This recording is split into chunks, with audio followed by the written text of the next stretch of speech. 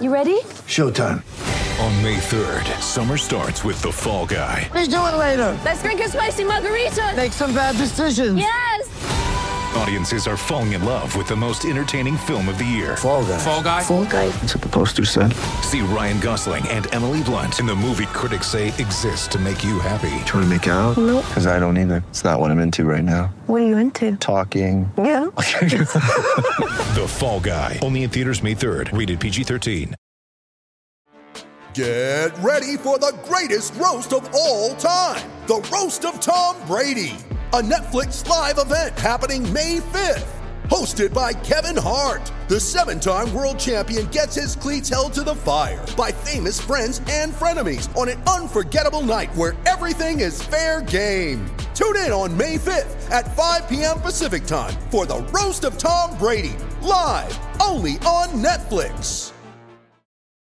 When you need mealtime inspiration, it's worth shopping Kroger, where you'll find over 30,000 mouth-watering choices that excite your inner foodie. And no matter what tasty choice you make, you'll enjoy our everyday low prices, plus extra ways to save, like digital coupons worth over $600 each week. You can also save up to $1 off per gallon at the pump with fuel points. More savings and more inspiring flavors make shopping Kroger worth it every time. Kroger, fresh for everyone. Fuel restrictions apply. Welcome back to the Nassman Hockey Podcast. James Nichols, John Zella here with you again. James, you've had a heck of a day. Are you ready to talk some hockey? I need to, I think, because I need to be distracted from this craziness that was today. We don't have to get into it. All right. Well, all right. Hope your heat's fixed or is getting fixed or whatever. I'm sure it's not nearly as cold there as it is by me, but no, cold is cold. No. Yeah. Either way. Yeah. Hopefully that gets settled. But before we get into some Islanders stuff, which will feel a lot like Groundhog Day, in that this episode, the Islanders, you may have heard it all before, but we'll get to that in a second. I want to talk, and I don't know that I would have seen it. Maybe not as early in the day if you didn't repost it on Twitter. That no goal in the shootout in Florida. Did you find, for those who didn't see it, I forget who the goal scorer or the not goal scorer was, the shooter. Evan Rodriguez, that's right. And it seemingly is a good goal. I didn't see an explanation. So I have the explanation, and I know why it was called not a good goal. And when I said that, I don't know what world this is not a good goal in. People were very upset by that because it's in the rule book. You should know. You work in the industry, but whatever. Yes, I know all this. I just don't agree with it. It's a gray area for me because the way it happened was that Evan Rodriguez put the shot on the goaltender, and the puck bounced off of the pad, so he made the initial save. He didn't, at least to me, he didn't swipe at the puck again and like in a second motion to take a shot. It was just the follow through that the puck, after it hit the pad, hit the stick again and went in. And they said that was a rebound that he scored on, which I don't necessarily agree with that, because it wasn't like he made a second shot attempt. It's not like he got a second. It was in the shootout, so he doesn't get the shot statistic. But for argument's sake, if it was a shot in regulation, I don't think he gets two shots on that. I think it's like almost like a tip. So I don't know. Maybe that counters my argument for, if it should have been a goal in the shootout or not. But it was the follow through of his initial shot. So his stick just continued to go forward. And after the initial save, it happened so quick, the puck bounced off of the pad, then the stick and in. I think that's a good goal. It is interesting because I had to watch it a couple times, and I noticed that a little bit, and I just wasn't sure if that was it. I wasn't on Twitter very much during the day today, so I didn't see the explanation. That is interesting. Given that that's the rule, and I think we all knew the rule since pretty early on in the shootout when it was implemented nearly 20 years ago. Um, I think, I don't want to lump these two things together because obviously they're very different, and one I think one's technically a linesman thing, and the Truba head slash is a something for the referees, but I guess zooming out, just the inconsistency in some of this stuff, and this is going back to like other big slashing penalties or other things like that. I think they always like kind of want to get it right, and it just doesn't happen that way. The offsides thing is not as out of control as it was. Every once in a while, they get a coach's challenge. It's really annoying in the playoffs, but um, I think you're watching a little more hockey than me lately. Are you still seeing a lot of inconsistencies around the league with refereeing? In the beginning of the season, it was quite bad. I that there was a lot of conversations happening about that. Are you still seeing that game to game? Yeah. Devils and beyond. Yeah, definitely. I mean, for example, just yesterday, I'm trying to remember who the player was. Maybe it was Dawson Mercer. He was trying to hold the blue line, and he was ahead of an opposing player, an Islander. The Islander was backskating and backskated into Dawson Mercer, who was trying to hold the blue line, and they called interference on Dawson Mercer. And I was just I was very confused by that because he was backskating and Mercer didn't get in his way. He was ahead of him. So there's definitely still been some inconsistencies. I feel like every group of referees and linesmen have just a different way of viewing the game, and it's really kind of subjective every game. I know that they go through these trainings and these protocols to try to get it uniform and right across the league, but I don't know, man. I think every referee and linesman sees something different out there. Yeah, and on top of that, I think the pinnacle of craziness, the epitome of craziness was the Florida Ottawa game, and the ref saying everyone on the ice, 10 players, 10-minute misconduct, or yeah, 10 skaters presumably, everyone 10-minute misconduct. I've never seen it before. I didn't know that was possible. And then you have players, barely any players on either of the benches. It looked like a beer league game. Yeah. And Paul Maurice is looking around. He's counting his players, making sure however many players are left. It was a little crazy. I had never seen that before. I'll be honest, I loved it. That was awesome. The fight was awesome, or the result? Everything, Who cares? all of it. I thought it was all awesome. The the chippiness in that game, the Kachuk brothers, jawing at each other, their grandmother in the stands, they kept panning to with all of her nervous expressions, was just outstanding camera work. And then the result with the cameraman where he was like, everyone on the ice, 10-minute misconduct. I was like, that's the call. Oh, that's the best call ever. I thoroughly enjoyed. Yeah, I guess awesome. I don't know what you do. I guess that's the right call. I certainly don't know what the right one is, or a different one would have been. But it was just, I saw the clip and just did not fully understand what had transpired before that. So then I'm watching some of the tape, and it was late in the game. There's 7 or 8 minutes left. All but over, unless they were playing the Islanders, in which they would have let the other team back and win. But the game was it was 4-1 Florida over Ottawa. That game was over. Nothing was in 7 minutes. Nothing was really going to happen. Maybe a little bit of noise here and there, but probably nothing. So it was interesting that was happening that late, and even the impetus of it was hardly anything as well.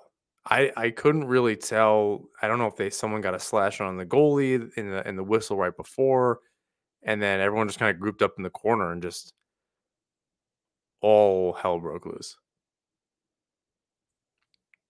I also want to talk about a little bit about the Corey Perry thing, and nothing specific because we really don't know what happened. Although there are some things trickling out. I don't know that I want to perpetuate anything. Obviously, none of the rumors that were going on the last day or so, but I think just the craziness of that situation where it was, it was bad enough where they can just, I mean, if it was against his contract, I guess it's not that crazy. Just terminate the contract. He went against guidelines of the organization or whatever, but it wasn't illegal, which I guess can happen. You can get fired from your employer having done something they deem that you broke the rules, and it's not necessarily illegal, just against their rules.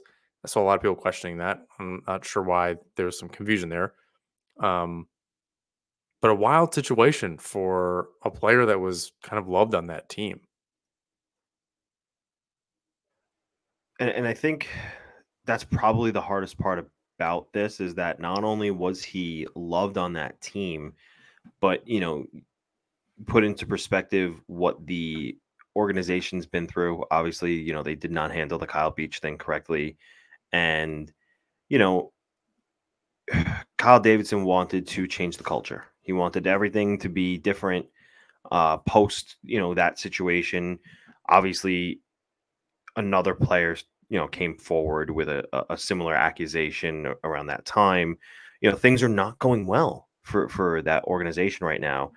Corey Perry was supposed to be one of those players who helped change that culture, especially because of Connor Bedard and what he's going to bring to that organization, and he's the new face, and things were just supposed to be different. Again, we don't know what happened. Obviously, the rumors are wildly speculatory. I don't really think that they have any legs. I think that it's just wild speculation. Um, but whatever he did, I mean, for the general manager to get choked up in the press conference about it, look, must have been something pretty bad. I don't want to speculate as to what it was, and by pretty bad, I mean enough to hurt Kyle Davidson, which is, I mean, how often do you see a general manager get his feelings hurt that way? Rarely, if ever. It's unfortunate for that organization where they're trying to, as at least on the surface, change things from the way they've been. And I did see, and I thought this was I'll say interesting take. I'm not sure if that's the right word. Um, but I saw a take that was, why aren't they saying anything about what happened? Their whole thing was transparency. And I don't know that, like, as long as it wasn't like illegal and something, I don't know that they need to be transparent with, especially not right away. The Yeah, whole thing with what they needed to do was hold people accountable. And they did that. He did something that was wrong, whatever that was, and they terminated his contract. Like, it's like that's what they said they needed to do, and they did that. The transparency piece is internal transparency. They were going to do an investigation. They did it. That was it. And it was right. very, very quick. It's the same as anybody getting fired from their job and not wanting to talk about it. It's nobody's business. It's between employer and employee. And if it's nothing illegal, then you don't have to know. Everybody's just maybe a little bit too nosy in this in this industry and needs to know everything. Needs to know, everybody kind of looks for something to get mad about these days. And maybe that's part of this. Everybody wants to know if they need to be mad about something because, again, look, the Blackhawks did this themselves, right? The way they handled situations in the past, this is why they're getting hammered so hard about this. However, it could just be something as you know innocent in the sense that it's not illegal, but it was against team policy and not It could be something that. wrong and not legal. Like, I Right, think that's there's what a I line mean. there too. Like, I think there's a lot of things here. Right, that's And what I yeah, mean. they didn't do themselves any favors, as you said, and they deserve to be under a microscope. I think it's different that this happened and we didn't find out 3 months later, and then because it went public, they terminated his contract. Nope, something just happened, best we know, and they terminated it almost right away. I think there's a huge difference there between, like, on the transparency thing and what they're trying to hold, like, on their players, raise their organizational standards. I mean, the bar was pretty low, but um, so I don't. People were saying they don't deserve any credit and this and that. I don't think they need credit. You just have to say, okay, they did in this particular instance. Did what they said they were going to do. I don't like the Blackhawks organization. Like, they have a lot of work to do. This isn't necessarily a step in the right direction. It feels like it's at least better.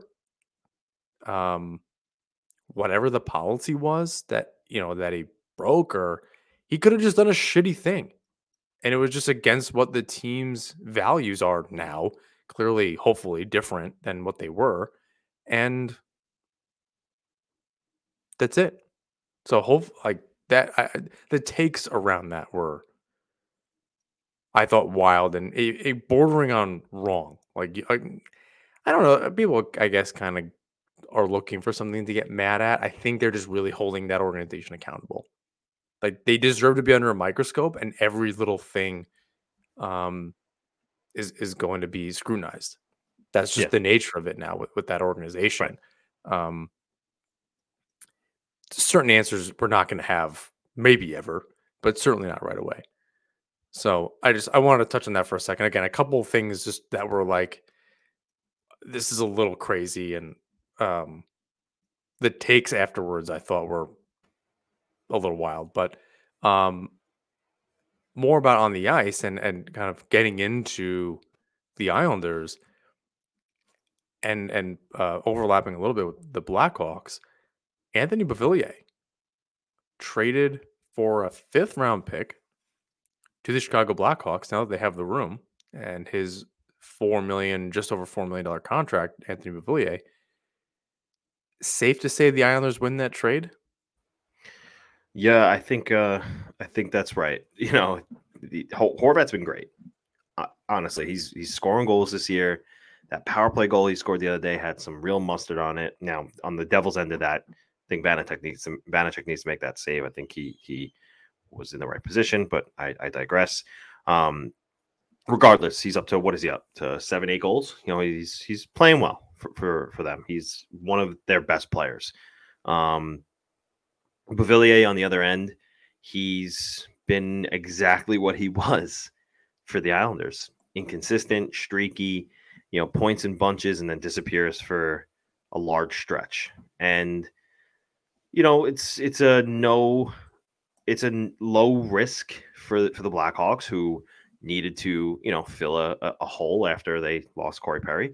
Um, he's a young player. Maybe he can, you know, mesh with Connor Bedard. You know, obviously the Canucks have really talented players. Elias Pettersson's there. You know, there's no questioning Quinn Hughes is the best defenseman in this league right now. Uh, you know, sans Cal McCarr, but you know, there's maybe just a different opportunity. Maybe there's a more of a opportunity for Beauvillier in Chicago, and again, no risk at all for Chicago to take that bet. So, um, I like the move for Chicago. I think I like it for Beauvillier. I like Beauvillier as a person. He's a nice guy. I want him to succeed. Um, Maybe being in that organization for him is in a shitty moment, but I think that it could work out, hopefully, for him. But it all made sense to me in the end. I think you're right, and I'll add that I think it's good because that's an organization with a lot of that's in transition and they're trying to be better, and it's a little bit of a chip on your shoulder situation. And he's played well with that kind of culture and that environment where there's young players, they're trying to get better. It's after years of this thing, they're trying to turn over a new leaf. There's a lot of this, and that was the Islanders. He was on that type of team. I understand that situations are very, very different, but it's a little bit of a we had to prove it kind of team. And if you know, just on that level, that wasn't the Canucks. They thought they were good, and they were just kind of adding pieces, and they just kind of keep spinning their wheels. And I don't know if they've fallen off quite yet. I imagine that they did, but I mean, they banked so many points early on. Um, I mean, they're still doing pretty good, um, second in the Pacific, but um, if they're they open up a little bit of cap space, it's a dump for them. It's good for Chicago to get a young player and see if this isn't just the right environment for him. And he's still young. He's still useful. He might wind up just being a third line player, and that next contract is not going to be $4 million. But I'll give it to Lamoriello. Obviously, Horvat's working out, but Beauvillier had, I guess, enough. I mean, they gave up a first round pick and Ratu and so on, but Ratu's been in the AHL and he's not quite there yet. So it's tough to say for certain if the Islanders won the trade, but at this very moment, it seems like it's in the Islanders' favor. You can give as much as people are bagging on Lamoriello at the moment, and rightfully so, it's probably okay to give the win to the Islanders for now. And that's the only win I think that the Islanders have had very recently, although they were on a 7-game point streak. They had a couple wins around Thanksgiving. But then they just get right back to, but they skipped. They beat the Flyers, right? I don't know why I'm not remembering these games. Thanksgiving seems like it was 2 weeks ago. Yeah, Yeah, they're no, shut out. They're shut out by the Flyers, and they lose in a shootout. They beat the Senators. Whoop-de-doo. They finally win a game and hold a lead, and they beat the Flyers. They went in a shootout against the Flames since we last spoke, but then before that, it was that West Coast trip finished with just more losses and letting in, allowing 4 goals a game. Pretty much that whole trip. Yikes. So from November 4th through November 18th. So that's 1, 2, 3, 4, 5, 6, 7, 8 games in 8 straight games. Now, some of these are shootout quote goals. They let in 4 goals in each of those games. All losses. That's bad on its own. That's, Sorokin not playing well. It's Varlamov not, only doing what both of these goalies can, but Sorokin's not an world beater at the moment. So I'll say this much before you continue. I was sitting with Andrew Gross and Ethan Sears yesterday while they were talking about the Islanders' woes. In the season so far, were they 15 games in, 20 games in? 9 of their games, they've been winning by 2 goals or more in the third period, and they've lost all of them. I thought the stat more than that, and that's a terrible stat. But Rosner had a good one. Now, real quick, sorry, that was 9 in the third period. 11 they've been winning by 2 goals in total. 11 games they've been winning by 2 goals at some point. So not just the third period, but at some point. In 7 of them, they lost the lead completely. So it just goes to show you, doesn't matter how many goals they go up and how much time they have left. They are finding ways to lose these games. Yeah, not great. And the first 30 or 40 minutes typically has been okay, and you sit there and go, "This is okay. This is the team that I expect." And then I don't know what happens, and that's why I wanted, the first thought after I put these notes together was it was Groundhog's Day. It is just the same thing game after game. And I thought the most surprising stat through all of this, and you mentioned some of them, blowing multi-goal lead 7 times, been outscored in 31-13 in third periods. The Devils game was the 8th time in 21 games that the Islanders have given up the game winner in the third period. All these from Rosner of the Hockey News. But I think the most telling part of this information that I was reading is they've spent the least amount of time trailing in games among all NHL teams at 10 minutes and 37 seconds. So it's and what's crazy is typically you get third period power play or this and that, and you can pad your lead a little bit. And the power play dries up in the third. I don't have the official stats on that, but at least last night they could have given themselves an extra goal, and they missed out on a power play opportunity, or capitalizing on a power play opportunity. So they're not even trailing in games. It's almost I don't even know what the term is. It's insanity. It's definitely, doing the same thing over and over again and expecting a different result is insanity. And that's really what I wanted to talk about or ask the question, what's left to say? And at this point, kind of what happens? This is more than a trend. This is who they are. We were asking about an identity a couple episodes ago. This is who this team is. This is just a bad, let's call it second half of the game defensive team.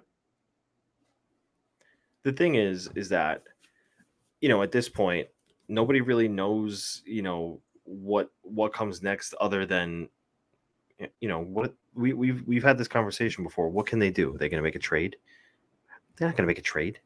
Well, we went through all of that with like Staple and like Right. what's the right thing to do, an interim coach in this. But now that it just, and maybe this is just a short episode because you just can't have the conversation. There's nothing left to say. Like, Lee goes out there. I know I've been harping on leadership, saying they need to go out there and, get the guys going or be the ones scoring the goals, and they're all doing that. Lee's woken up a little bit. He's scoring goals. Horvat continues to score goals. He has 9. Barzal's finally leading the team in scoring. Yeah, he's got 6 goals too, which is pretty significant for before December. Yeah, for him. Yeah, what do you have? 15 last season? Yeah. So I actually do want to check that because I think it's interesting. But hey, he's got 6 now in 21 games, and last season he had 14. Yeah. So he's halfway. He's nearly halfway, and he had 58 games last season. He definitely didn't. I think he's on pace for way more than that. He's on pace for 24, and that would be a 10 career more. high. Yeah, that'd be a career high for Barzal, which is absurdly low. But yeah, I think on the season he's looking pretty good. He might be able to crack 80 points again for the first time in what feels like a decade. But it's certainly the better half of one. What did you see in person last night? Because you're at this game, like you said, you were talking to a few people.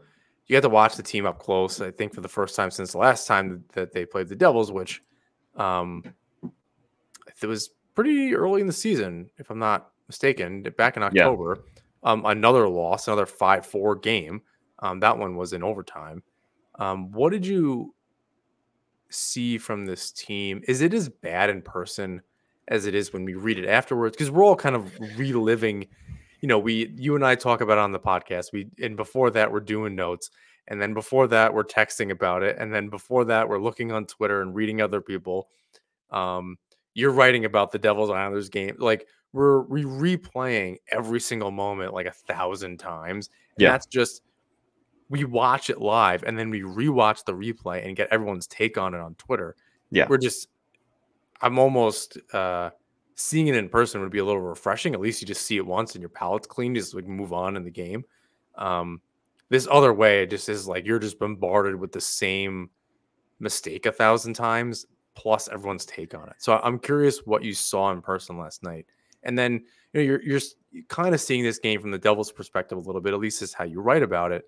The Devils were struggling too. This is a big win for them. Metro's still really tight. So what did you see in the game? How do you see this game from a kind of a Devils perspective? So, early on in the game, I thought that the Devils, for the whole game, at even strength, I thought that they were controlling the puck.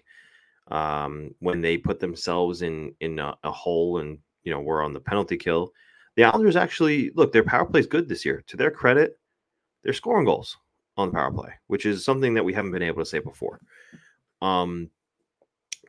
Now, the thing with them is that to start the game, they played that heavy style that we're used to, grinding you out, scoring dirty goals. We saw that Clutterbuck goal. He was at the top of the crease. He kind of just swiped the rebound in.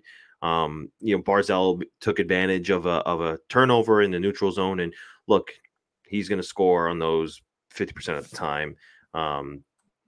He's got the speed to make those turnovers happen. He's got the IQ to force those turnovers.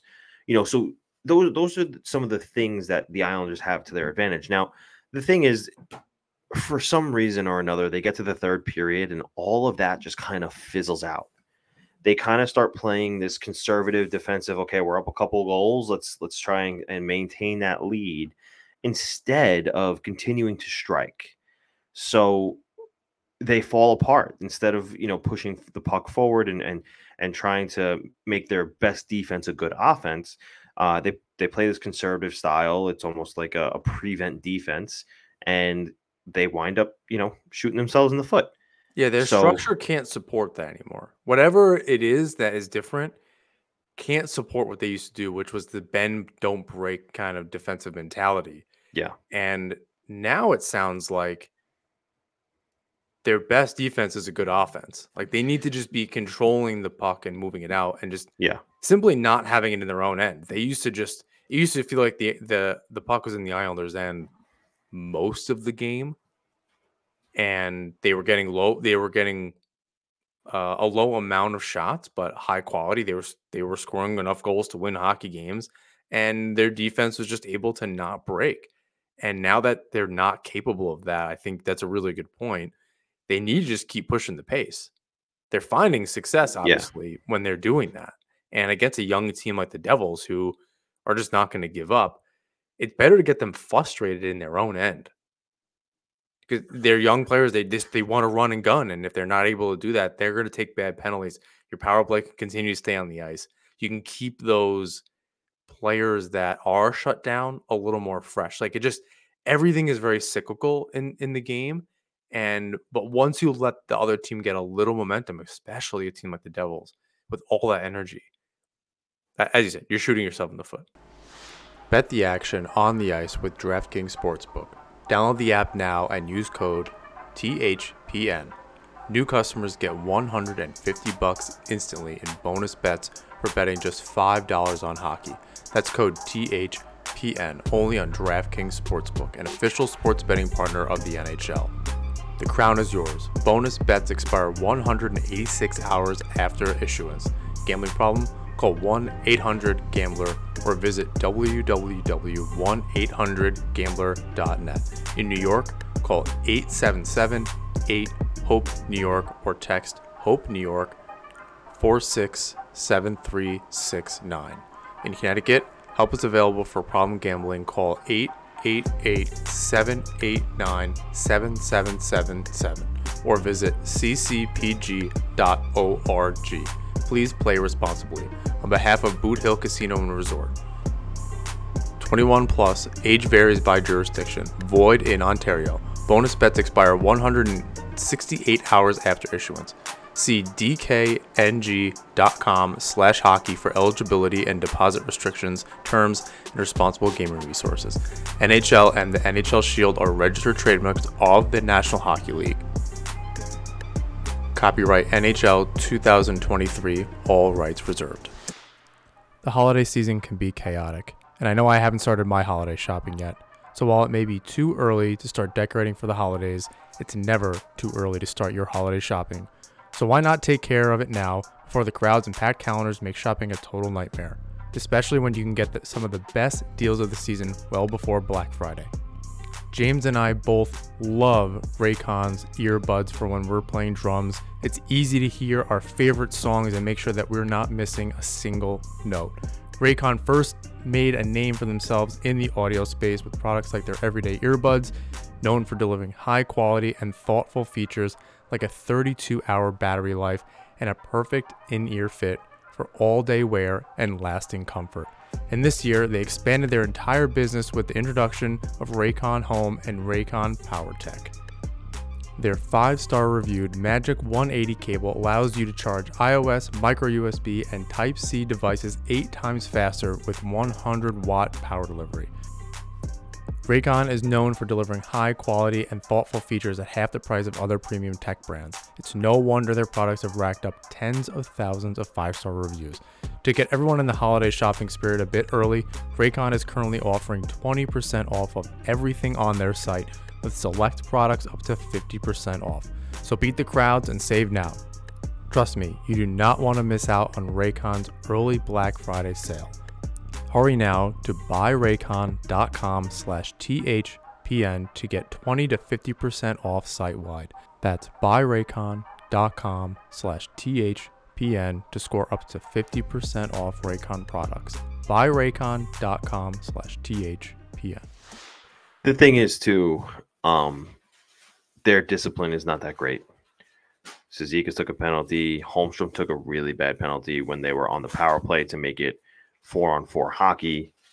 That, when it's 4-on-4 hockey for the Devils, that's when they're going to eat. Like that open space, they're going to have that speed and opportunity to take advantage. That's when Jack Hughes goes to work. Jesper Bratt goes to work. And look, this is very relative to them playing the Devils, but you could say that about most teams in this league right now. Like, what team, aside from maybe the Islanders and a few select teams who are slower, what team doesn't have that fast speed and skill? I want to say 28 out of 32 teams are built that way. Well, it clearly doesn't matter for the Islanders. They're an equal opportunity give up the lead team. They've done it to teams like the Devils, who are struggling a little bit. They've done it to they nearly let the Flames do it a little over a week ago, but they've done it to the Avalanche. They've done it to the Devils. They've done it against the Kraken. They've done like the list goes on. It's not like it's unique to anything. So it's any Canucks. team. It's any team that the other team's going to put out their best players in the last, as the game goes on and they're playing from behind, you're going to see more of their good players, and the Islanders can't handle that. Once that rotation, once the bench gets a little shortened, they're not able to maintain their defensive posture when the skill of the game goes up. I don't know if they're trying to roll the same lines. I saw somebody saying that the Islanders' best players weren't out there late in the game either. That might have something to do with it. The Islanders' injuries certainly don't help the situation. So, and even with them, it doesn't really matter who you put in. I guess that's kind of good, right? The result of this game was no different than 2 nights ago when Pellick was in and Aho was in, or if Martin was in, or if Gauthier is in, or if Holmstrom's on the first line, or if Wallstrom's on the first line, or if Lee's on the first. And it's interesting in that fact where it doesn't matter. It's not even about lineup changes. So that's not even an option anymore, which really puts Lambert on the hot seat, I think, even more, where it's he's running out of things to do. And he's clearly not changing the strategy of the game and how his team is playing. And when you remove the ability to actually make roster changes, and if Lamoriello thinks I've given you the tools and you're not doing it, this is kind of on you.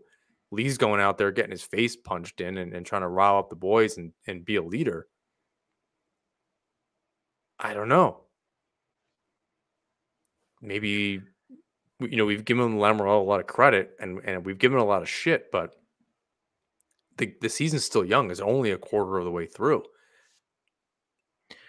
Yeah. And I thought it was funny yesterday. I'm trying to remember who it was that he turned the puck over to, but Mike Riley made his debut with the Islanders yesterday. He turned the puck over in the neutral zone, and the Devils, took advantage and scored on that opportunity. I was just laughing to myself, and I was like, even the new guys are already playing like a classic Islander right now. It's just I saw that, and I thought the same thing. I was like, so you just get there, and do they practice that?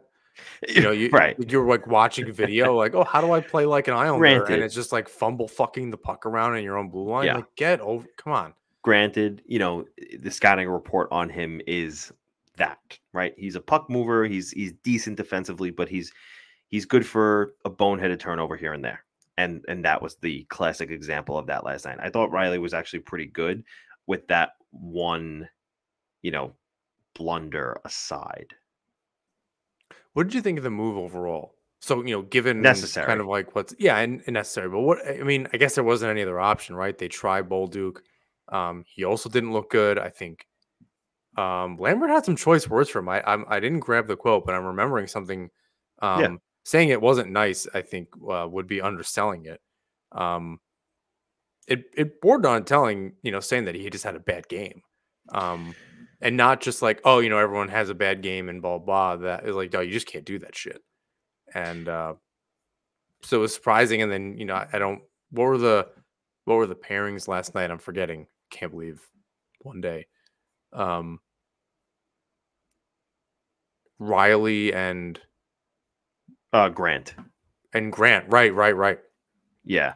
Um, So the quote here, I think, is what you're looking for. There's no question that this is his opportunity to show what he's capable of doing. That was from Lamorello. You can't teach size, strength, and sense. We have to get him to be just a little bit more competitive. Not that he's not in certain areas. Now it's just in his hands. That's from Lou. For Lambert, I'm trying to see. There's just consistency that we need to see in game in and game out, regardless of whether you've been sitting out or not. Once you get your opportunity, you have to be ready to go. So maybe saying like, look, maybe he's not always ready to go. But I think that he was kind of just talking about that relative to his whole team. But the fact of the matter is that Bolduc isn't relishing in this opportunity he's being given. He's one of, and this isn't saying a ton because of how shallow the prospect pool is, but he's one of their better prospects. Is he a prospect at this point anymore? Not really, but he was one of their better young guys, and it worked for him at the AHL level, right? He was an all-star in his first season, even. And it's just not translating. It's not clicking. Maybe the pace is just that much more that he can't catch up to it quite yet. But he certainly hasn't done what he did in the A up in the NHL. The rest of the quote that I was looking for from Lambert was, I thought he started the game slow the other night, and we can't have that. I thought he got better as the game went on. I thought his physicality was good. That was a good step for him. And I think the rest of the quote is what you had said. Have you noticed the Lamorello's quotes lately? Like he's saying something and then immediately walking it back. Listen, in the next sentence, it's not even like a different day. It's like, oh, our players are slow. I'm not saying that they're slow though. It's like, what? Yeah. What do you? He said there was a quote about Barzal and Horvat that we expect more from them. And that's all he needed to say. He needed to say they're our best players, but we're expecting them to be. They're our superstars. We need better play from them all the time. We're never settling. They're playing well, but we're going to continue to help them. Push to reach their full potential. But he walks himself all over the place. And it's been, I don't know. The narrative about him being old and this and that, I hate that shit. I think it's stupid. But when I'm reading that stuff, I'm like, it just sounds like someone's grandpa at Thanksgiving just fumbling over himself. I just don't like. I don't know. It's bothering me. I think with things like that, it's so hard. These guys are getting asked the same question, and look, I'm part of that. They're getting asked the same question over and over again. There's guys who could have bad games in stretches, and they're consistently asked about them, and they want to defend the player. At some point, real emotions take over, and maybe they see it a little bit after hearing the question so often, and they're frustrated at a point, and they want better from this person, and they know, on their managerial end that player can be better. And when they're asked the question, that's just what comes out, and then they walk it back because they didn't maybe mean to open up so much in that sense. But I don't think it's anything other than, just trying to say, like you said, we need more from these guys. I'm not saying they're not giving enough, but we need more. Yeah, and I think that's fair. I'm seeing it almost every single time Lamorello's being quoted the last few weeks or month or so, where he's saying one thing and then immediately walking it back. I'm like, the first thing wasn't even that bad. Get under your guy's skin. This team needs to be, as we said earlier, they used to be this prove it team. And I don't know if they got complacent or whatever the case is. They're clearly not happy. I mean, just watching Lee get into that fight and was ridiculous. But they need to play with a chip. I mean, they should be, the fact that I almost wish they were lower in the standings still, and that they're playing as an underdog. They're not good as the team that's good. They need, at least that was the glue for them. It's such a different team now. The players are very different. Um, it feels like what's around the team is different. Doesn't mean they're less tight, but there's something that's different around the team, and it could just be that the players have changed and personnel has changed and coaching, and um, they're firmly in their new arena. There's a lot less kind of there are less outside forces working against them, and it's just themselves. Like now, there are no outside excuses. There's no road trip. There's no UBS Arena. There's no COVID. There's no these old players and this thing. It's nope. On paper, this is good. This should work. We've seen it work for the majority of games, and then you shit the bed. And like we started the show, I'm not really sure what there's left to say about this team. You're down to waiver claims and LTIR to kind of make everything work. And it's not even good LTIR where you traded for somebody to like and you picked up a player along the way and you cap dumped here and this thing or whatever where you're like circumventing things. It was just no, you're arguably your best defenseman got hurt and you claim that's like a Garth Snow move. Well, I'll say this too. I sent you that note earlier, Sarah Volley on Kipper and Bourne's show. That's Justin Bourne, talking about the Islanders, and he said, another name to consider, and he was talking about coaches on the hot seat is Lane Lambert on Long Island. I think the Islanders have not found the consistency and success, certainly from an offensive perspective. And this is, quoting Sarah Volley. Haven't found the consistency and success from an offensive perspective, and they'd like to have a little more. Lou Lamoriello is not afraid to make a coaching change. That is Frank Saravalli. I have nothing bad to say about Saravalli. Really, any writer for that matter. I've seen some dopey shit. Except me. Well, you do ask me to edit your stuff. I'm just kidding.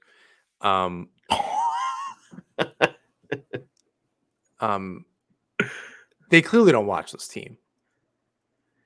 Like, just to say that they're not like the offense, like I guess the main point is there, but it's hard for me.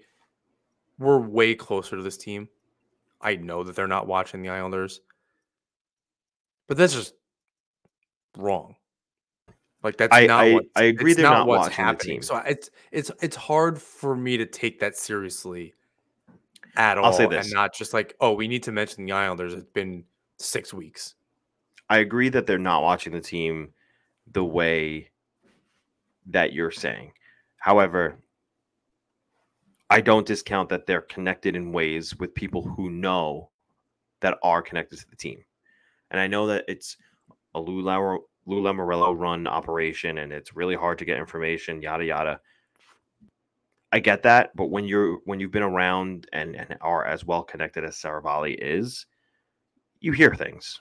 And that doesn't necessarily mean he's out, airing all the dirty laundry because he probably doesn't have all the information. But if he says something about, Lane Lambert and Lamoriello not being afraid to make a coaching change. Look, Friedman said that a couple weeks ago he knows that, Lamoriello is trying to figure out something to do regarding, personnel change in the lineup.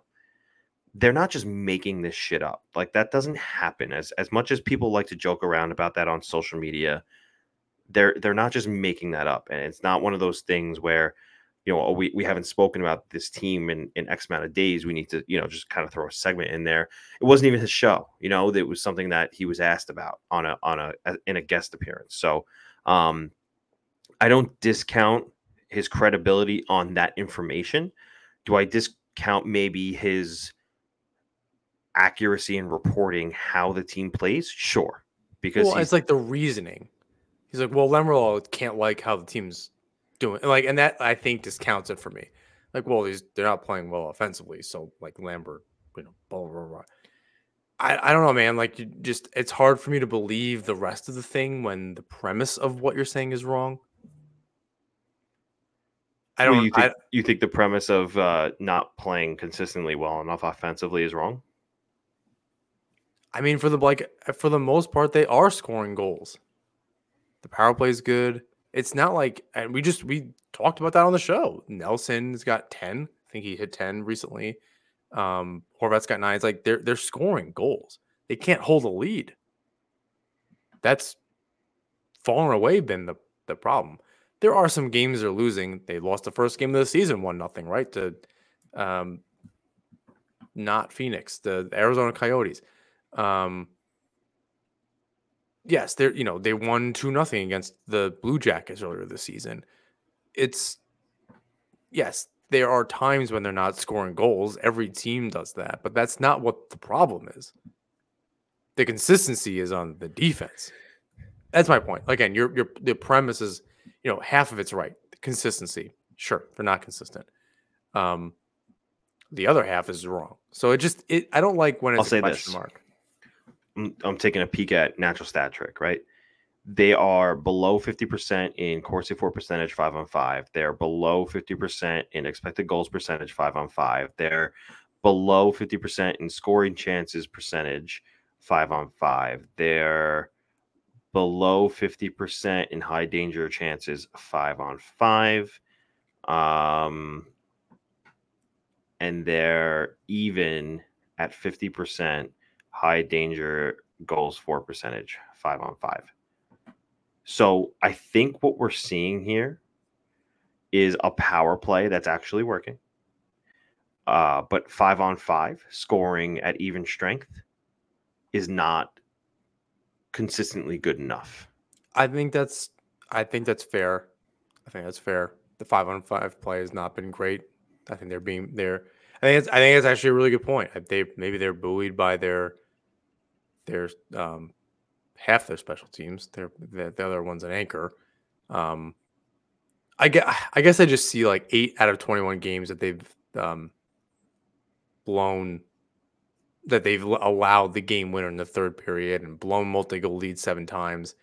You just need 3 of those games to go the other way, and we're having a different conversation. It's a lot less of a trend, especially because it probably doesn't happen 6 or 7 times in a row like it did in November.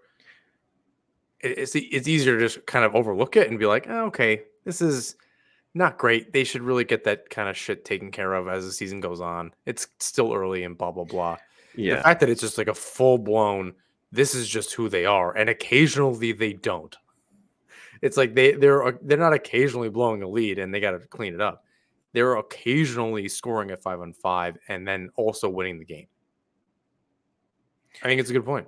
Yeah, and if you're asking me what I'm seeing at 5-on-5 as far as scoring opportunities, let's see. Horvat scored on the power play last night, so that doesn't count. Barzal scored on a turnover on the rush.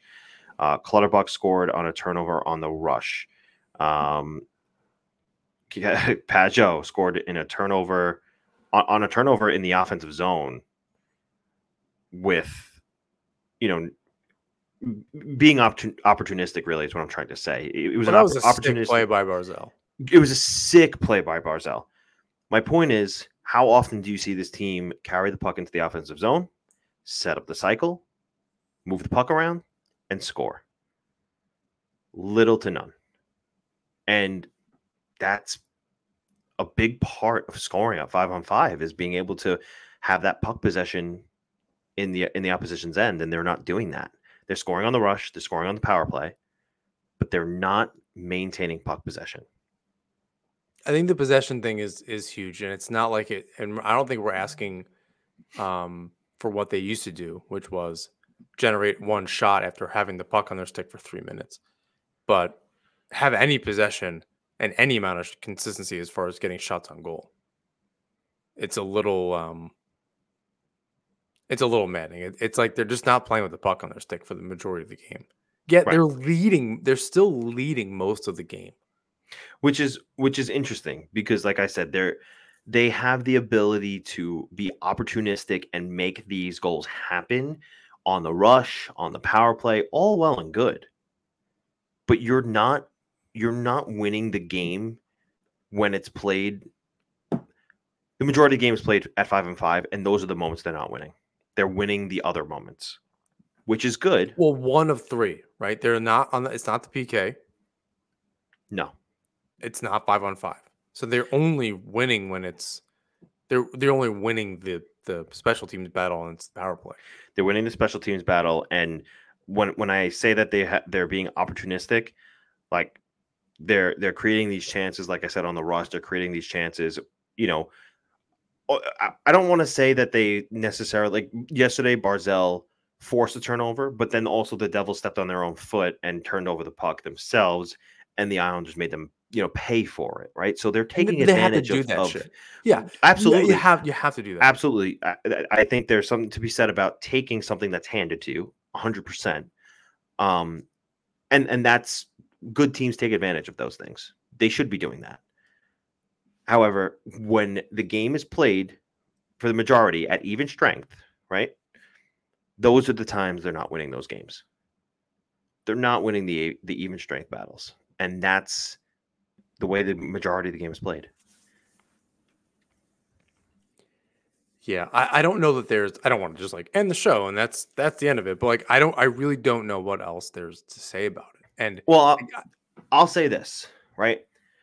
And we've spoke about this last week. We could talk about it again, just because there's another wrinkle, another layer to this.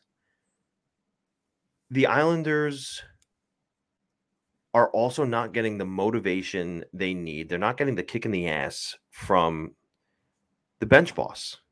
So I was gonna say, is it a personnel thing on the ice, or is it a coaching thing at this How point? could it be a personnel thing at this point? We've already had the conversation where, yes, there are a lot of the parts on this team that are the same, but there are also a lot of parts on this team that are different. And look, maybe if it's not the right guys, like they didn't bring in, maybe Romanov isn't the right piece. I don't buy that. Like I'm bringing up examples. I hear of you, but here's my counterpoint. Romanov is actually a machine. He brings energy, he brings pace, he can skate the puck, he can, lay a big hit. I think he is part of the solution. Horvat comes in, he's a goal scorer, he's a leader, he's pretty much been as advertised. He's not scoring at a 20% shooting percentage clip, but he's scoring. Like, they're bringing in the right pieces. Now, granted, could they use one more? Yeah, absolutely. We've been talking about this for years. They could always use one more. But every team they were able to. Why were they able to do this with less and with Barry Trotz behind the bench? They did this with less. We've had the conversation before that this team on paper is better than they were a couple of years ago. It's the coach behind the bench. Nobody is giving them the motivation and the structure that they had before. Now, the wrinkle and the extra layer that has now part of this is, we said Jay Woodcroft's right there. Right? They fired Jay Woodcroft. A lot of people say unjustified. They shouldn't have done that in Edmonton. Well, guess what? They're saying the same thing about Dean Evison in Minnesota too. Dean Evison is an excellent coach. Well, like we talked about last week, and as Staple mentioned in his piece, you're really looking at like a Bruce Boudreau situation where this is an interim guy that comes in. Now, unless other coaching changes happen throughout the league and Woodcroft or whatever get picked up during the season, there's an opportunity to bring in somebody like that next year. It really depends on what happens the rest of the season. But it is, I don't disagree. I think I guess we're just finally saying, okay, it's not the players. I really left it. I was trying to split the blame a little bit because it really, at the end of the day, it's on the players for just stepping up and doing the thing. That I've always thought, it's like, you're a professional. You don't always need we all do this in our jobs. There are times when you just have to go and make the right decision and not just sit there and say, well, my boss told me to do the other thing. I don't know. That's like, if you told somebody that was what was happening, I don't know, they told me to do that. I knew it was wrong the whole time. I don't know. People call you an idiot. I think they started to question you as a professional. I'm not saying be defiant, but you can as a player, you do have a little room out there. And at a certain point, just like simplify your game. Something's happening where they're overthinking something. And I said that about Barzell. He needs to play more north-south. He's had success when he's done that. But even in the defensive zone, it's just like they're running around. Like you said, there's no structure.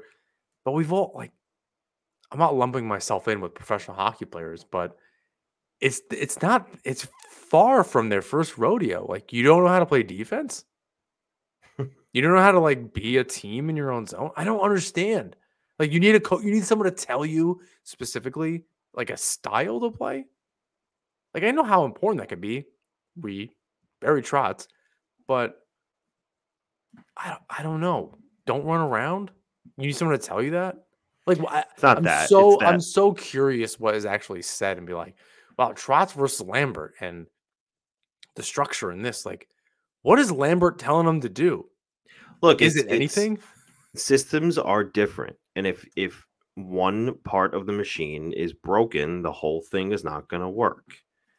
And you know, last year when Timo Meyer came to the Devils, he admitted that the system in New Jersey is far different than it was in San Jose.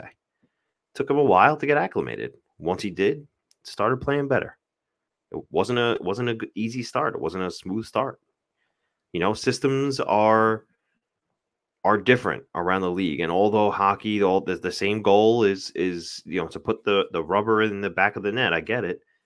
They all do it in different ways. That's why there's European style hockey, there's North American style hockey, there's all these different styles of hockey, and depending on who's behind the bench and how they want you to play the game, every system is a little bit different. I understand what you're saying, and like, skate the puck up to the offensive zone. Like, don't let the other team have it. I get it. Like, that's the simplistic way of looking at it. But or play with energy, or like some of those things I don't understand. And I far be it from me. I've not played at like a super high level. I understand at a certain point where the team had a way that we played, and I had some success in like roller hockey and playing ice, whatever. At the NHL level, it's like the nuance is just so tight between one team to the next team, and it's really, can you just play with structure? And I think that's why I kind of leave it on them, on the players. Still, it's just focus.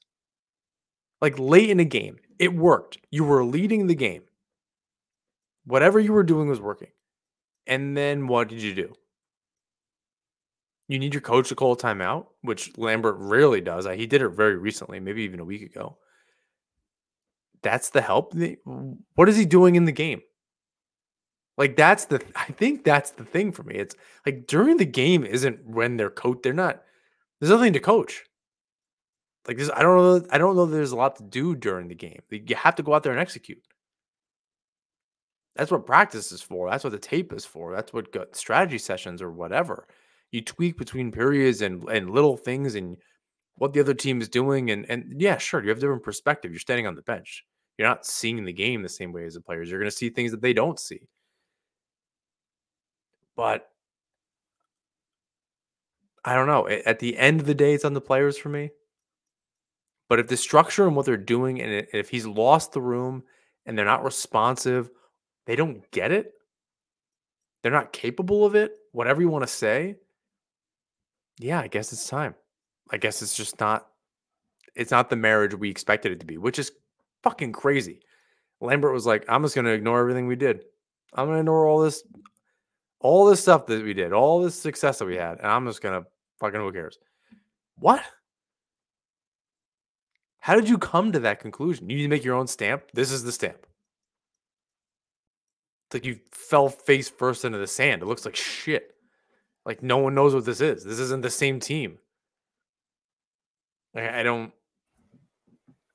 They're the melted Madame Tussauds wax version of themselves.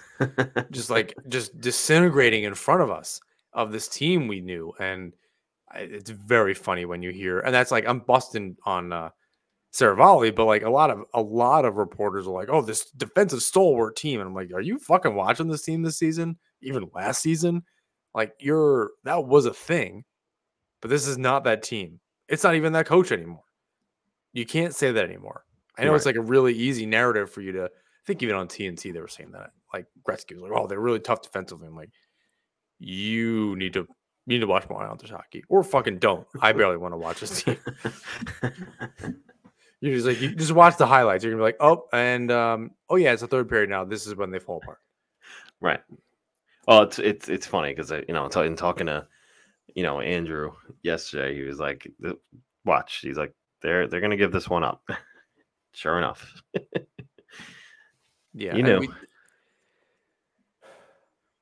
someone replied to us on Twitter. I forget what I posted today on our account, and they said, "Oh, you gotta bet against the Islanders on or something to that effect." That's what they were implying, like, and bet on the other team to take the lead, and after in the third period. And I was like, if you want to bet, use that promo code THPN, but I can't bet against the Islanders. If I even was, I'm not a huge bettor to begin with. But I don't know that I'd do it against the Islanders. That feels like, I don't know, making myself sad on purpose and getting paid for it. Masochistic is maybe the word for that. I'm not sure. Wipe those tears with that green. I mean, I guess I'll just get over it. But yeah, Lord knows I'll start losing money and the Islanders will start winning, which I guess that's fine. Losing money and the Islanders win the Stanley Cup, I guess that's okay. I don't know. I prefer them to just be good and also not waste my money. You, in a sense, paid that for that Stanley Cup. I think if that was the case, then I should get my name on it. If I was in any way responsible. I mean, I think you're saying all factual things.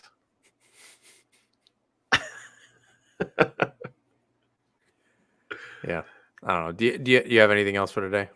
No, that's really it. I mean, I feel like we're ending off on the same note we did last time, where it's just if this continues, there's nothing else they can do but a coaching change. And look, the one thing I'll say about that is look at Vancouver.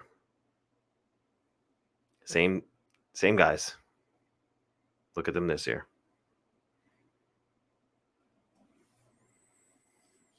Yeah. I don't have anything else to add at this point. We're a little bit of a broken record, but there's more hockey. They're in Carolina next, or they're already in Carolina and they're playing them soon. I believe on Thursday, as you're hearing this for the first time. Important game, in division. Everything's still really tight. They can just keep staying in it, and there's a certain point where they can kind of continue to wade in this bullshit and just catch a little bit of a break and start playing well for 5 games, and they're okay, like really okay. Now they need to carry that and not be 7-7-7 in regulation, but it over the next 21 games. But they're not far away from not even just being in the mix, but kind of being maybe top 3 in the Metro. Like it's for the taking. It's all right there right now. Just need to have a good 5 or 10 game stretch and really separate themselves. God, I really don't think it takes much. I really don't. And I'm going to hold out a little bit of hope here as we inch towards Christmas and see what they can do. I really, they're obviously capable of doing it. They just need to close out games, which is nothing we haven't said 10 times already on this episode. But if that's it, we can wrap it up. Yeah, go for it. Please rate, review, subscribe wherever you listen to or watch the show. And thank you. I watched our Spotify Wrapped for the podcast. Very cool. 19 of you sickos, this was your top podcast. So thanks. And we're really sorry that this is the most listened to thing that you have. For all the people that their entrance episode was the one with Chris Botta. Thanks for finding us with that, and we're happy that you kind of stuck around. All the new listeners along the way, wherever you listen to the podcast, and yeah, we're 1,500 followers on Twitter and trying to be more active other places, and almost 300 subscribers on YouTube, if I'm not mistaken, something like that. So thanks. End of the year, we're grateful for everything and everyone following along. And if you're not already following us, you can follow us on Twitter, Instagram, Threads, and YouTube at Asman Hockey. You find James' work at New Jersey Hockey Now in the fourth period. And James, he keeps switching it up. I don't know if we go back to the old closing. I don't know if we need to keep going until we find something, and then we have to wear our pajamas inside out forever. I'm not sure what voodoo we have to do, but try literally anything. Until next time, hire Dean Evanson.